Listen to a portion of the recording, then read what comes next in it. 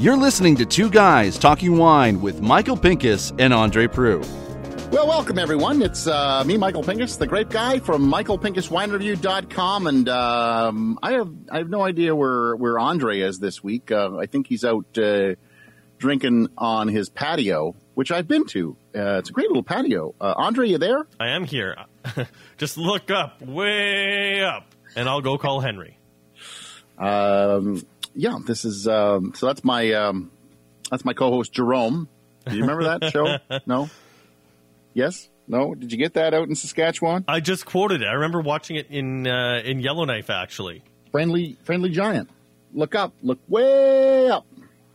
And I'll go call Yes, Henry. I'm Michael Pinkus, the great guy from michaelpincuswinereview.com, and with me, as always, is Andre Proulx from AndreWineReview.ca and all over your social media at Andre Wine Review. And I am the grape guy. You are the On great most guy. things. This week, I thought it would be great to talk about the ultimate summer wine. I'd agree with that. And I mean, we actually had something else planned that we were going to talk about. We're going to save it for a later date, but we just kind of realized that summer has kind of kicked off, and this is something we should be talking about. Definitely. And what we're talking about is it's not Unoak Chardonnay. I know that's what you're thinking is the ultimate summer wine. It's not I know Pinot that's what Gris. you're thinking, Andre. It's not Pinot Gris. I know you think Pinot Gris is the ultimate summer wine. Oh, don't you know it? Dripping with sarcasm. Can you see it? Now that's good sarcasm. We got to talk rosé. We were talking off the air about the wine you were drinking. Was it today that you had from Flat Rock? Yes. Well, actually, I've had a few really good rosés recently. But you were saying before that you said you had a Flat Rock Red Twisted. Yes, Flat Rock Red or Twisted is good. Red. And you said that was fantastic. And I said, have you tried the Flat Rock Rosé? And that got us into a whole other topic. And we said, wait a second, let's turn the mics on. Yes, let's do that. So the mics are now on, and it's time to talk rosé. And as I mentioned to you, I think the Flat Rock rosé is probably – it was Twisted Rosé, was it not? Wasn't Yes, that what it was called too? It is called Twisted Rosé. And it's because they put a little bit of Riesling in with some Gamay and some Cab Franc and Pinot. If I'm not mistaken, that's what it was. And my favorite thing about this wine is that every year it's dry. Like, it does have a hint of sweetness, but I mean, for all intents, it's dry. But it tastes like candy. Like it does, but it's still nice and dry, and that's what I think I like in a rosé. I don't like those white Zinfandels that come out, and they're just sweet and candied, and they might as well be they might as well be a cooler.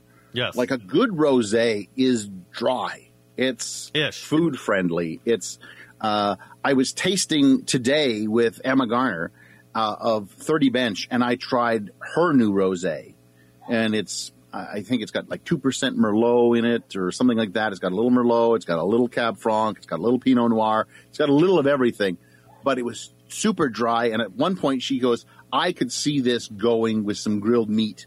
And I kind of went, yeah, I can see that.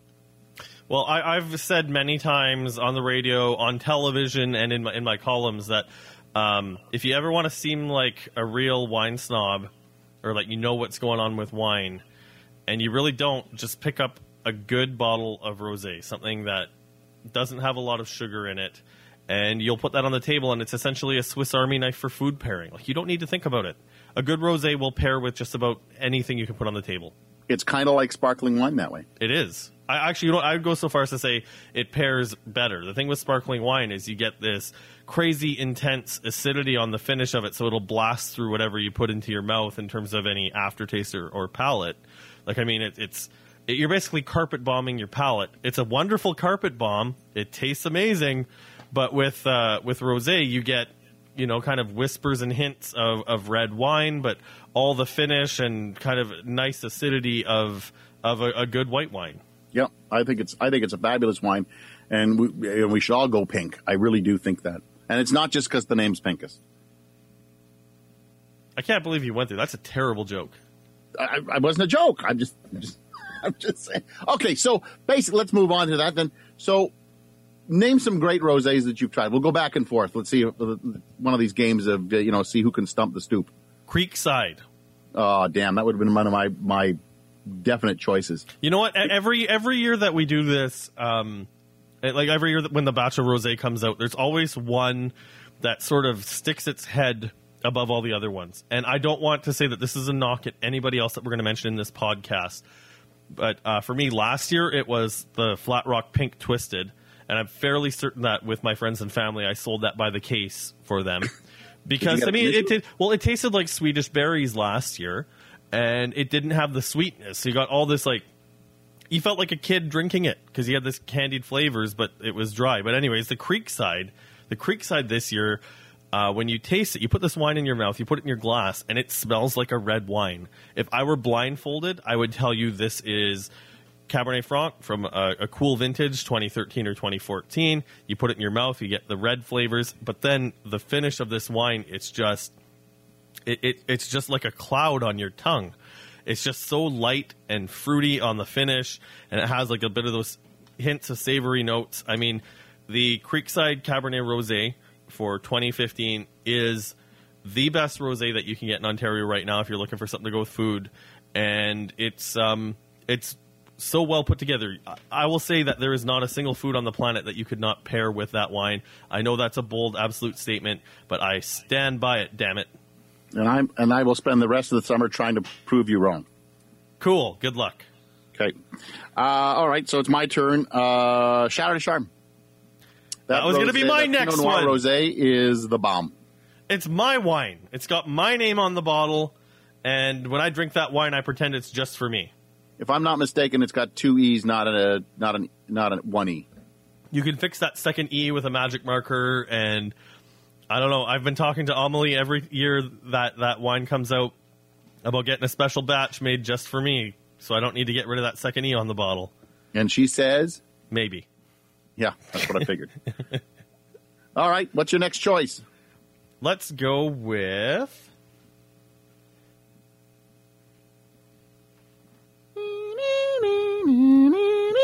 Survey says? I just gotta... Wow. Yeah. You can't come up with these at the top of your head, Andre? Shut up, Michael. I'm shocked. Let's go with Wild Ass Rosé 2015. Really? Yes. Okay. Why do you like that one? It's just they always seem to have this intensity of fruit. Like it's always highly concentrated. Now, 2015 is a little lighter than previous vintages. Was it 2013 that was like it looked like it was blood red? Okay. But I mean, one of the things I look forward to about this wine is that it is very different every year. All right. One of my ones that I tried. You're so not excited about the Wild Ass. You want to move on. I do want to move on. Wild Ass is, it's such an amalgamation of so many different grapes that I don't know. It seems like a gimme as a good rosé. You know what I mean? There's so many grapes that he puts into that that it would just seem that it would be a good rosé, and should be. Yes. But when you're doing like one from like Chateau de Charme, which is just Pinot Noir, which always, well, not always, but usually makes a good rosé, it seems like a tougher deal to me anyway. Maybe JL would say something different on that, but well, maybe we'll ask him. I think we're trying to get in touch with him for an interview soon. One of my other favorites, just because it has that little bit of candied note to it, especially on the nose, but the palate ends up nice and dry. Featherstone. Yes, Featherstone's another good one, and it's got a really strong savory note to it that goes right through the middle of the wine, but it's not overpowering. I mean, it's what you would expect from. I'm guessing there's Cabernet Franc in it.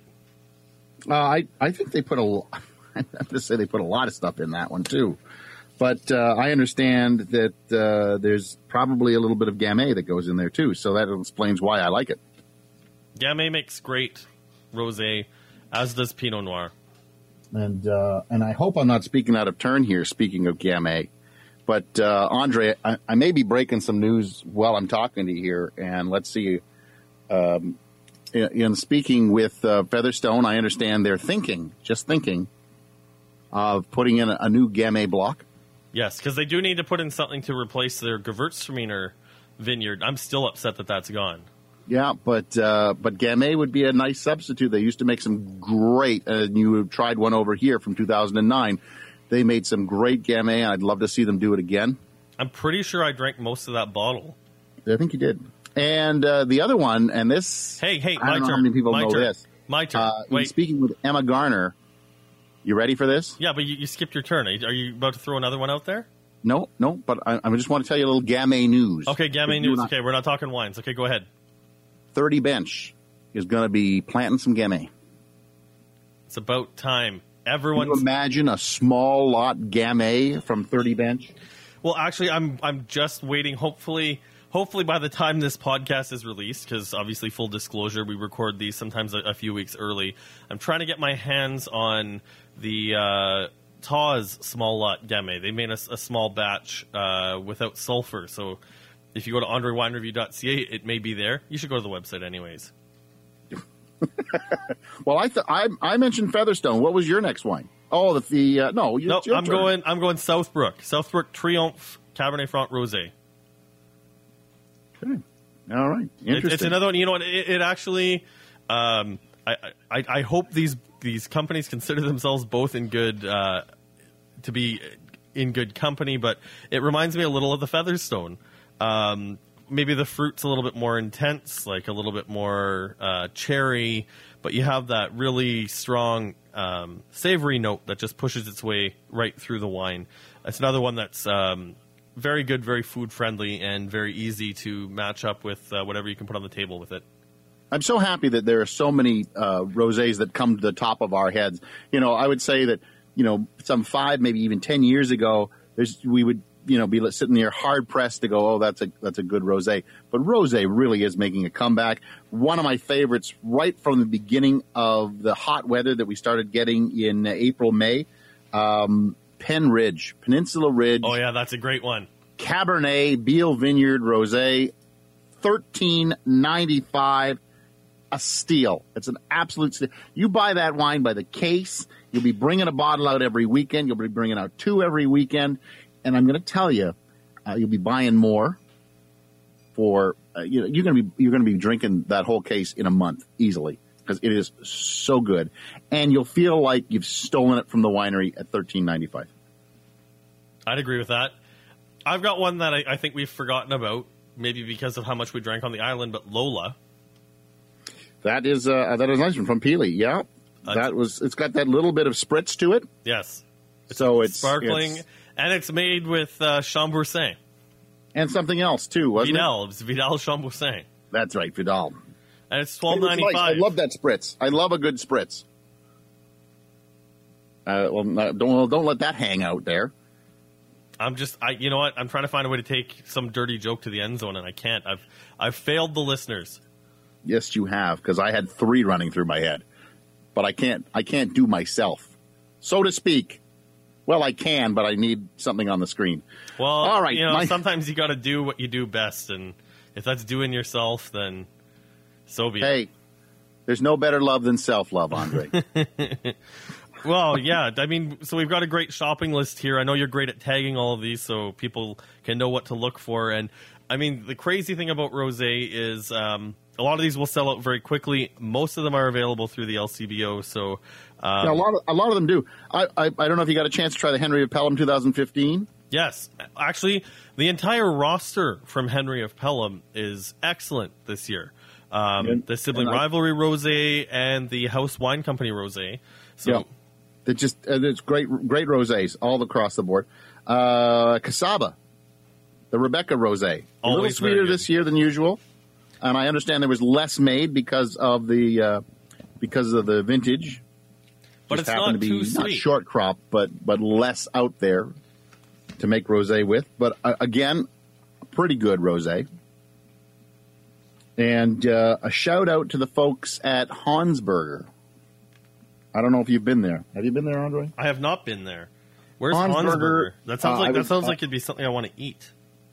What was that? That sounds like something I'd want to eat. Like, can we go get a Hansberger?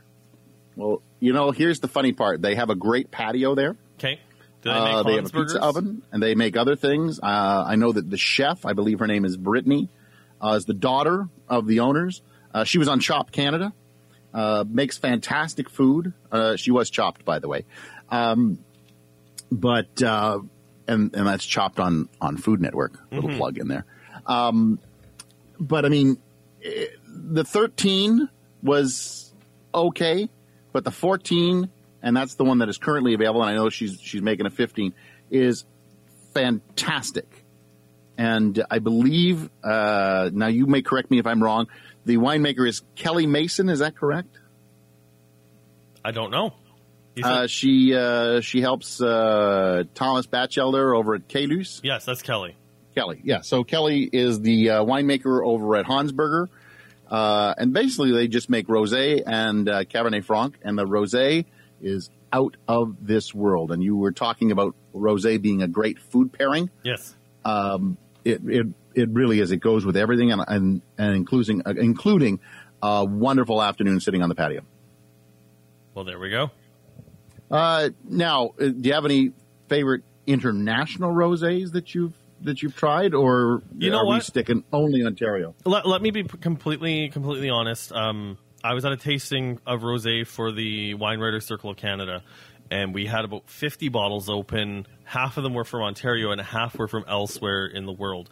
And there were a few bottles that were good, but I don't know if it's just because I drink a lot of local wine, but frankly, I think it's just because you get a little bit more depth with a lot of savory notes poking through with the local wines. I felt the Canadian wines outclassed the rosé from elsewhere in the world, and that's talking California, Italy, Portugal, France. We had a good mix. We had a good mix of a lot of wines there. And, I mean, I've written about some of the other wines, but frankly, the list that we've listed today is better than anything that I would want to suggest from anywhere else. I can give you two that I tasted recently and came immediately to mind. Fire away. There's one from South Africa, which I usually don't think of South Africa for rosé, but Rustenburg. There was a Rustenburg rosé that had a little bit of watermelon in it that was quite interesting. And a perennial favorite of mine comes from France. It's part of the Whispering Angel line. Or Whispering Angel is, I think, the name of the wine. It's such a light pink, it almost looks like an accident for a white wine that had an accident, let's say. And that's usually a very, very good wine itself, too. Well, I think the important thing is, like I said, I know I've said that I have a preference towards the Ontario rosé, but if you're among the crowd that your memory of rosé is drinking California Sweet, that's what, when you said California, the first thing that came to mind when it comes to rosé in California was sweet, and I still believe that's true. So what you want to do is come back and revisit some of the Ontario wines. Come back to rosé. Come back to rosé. Trust me, it's waiting for you. Yes, it is. And like I said, it'll make you seem like you know everything about wine. Just pick up something good. Put it this way: rosé is hip and cool, whether you want it to be or not. Hip and cool, is that what you guys are saying these days, or is that not right? It's got a big bushy beard like all the hipsters on Queen West. Perfect. That's what I like to hear. All right, so we've got a good list with rosé. We've given you a great shopping list of at least. I wrote them down as we went. You got at least a dozen or more rosés there to choose from, and when you're going to wine country, be it Lake Erie North Shore, be it Prince Edward County or Niagara, try their rosé. Really, just give it a shot. Don't just go, it's rosé. Give it a try. I think you'll be very happy. And if you pick up a case of each, you'll have 144 bottles. That's enough to last you until the end of August. Yeah, I would say so. All right. Good night. Well, is that it for us? Why? What else did you want to say? Nothing. I'm Michael Pinkus, the Grape Guy from MichaelPinkusWineReview.com. Find me on social media under the Grape Guy and Michael Pinkus. I'm Andre Prue from AndreWineReview.ca, enjoying a very pink kind of podcast, and you can find me on social media at Andre Wine Review. He was tickled pink tonight. Oh, my God. Good night. Thank you for listening. You can subscribe at twoguystalkingwine.com.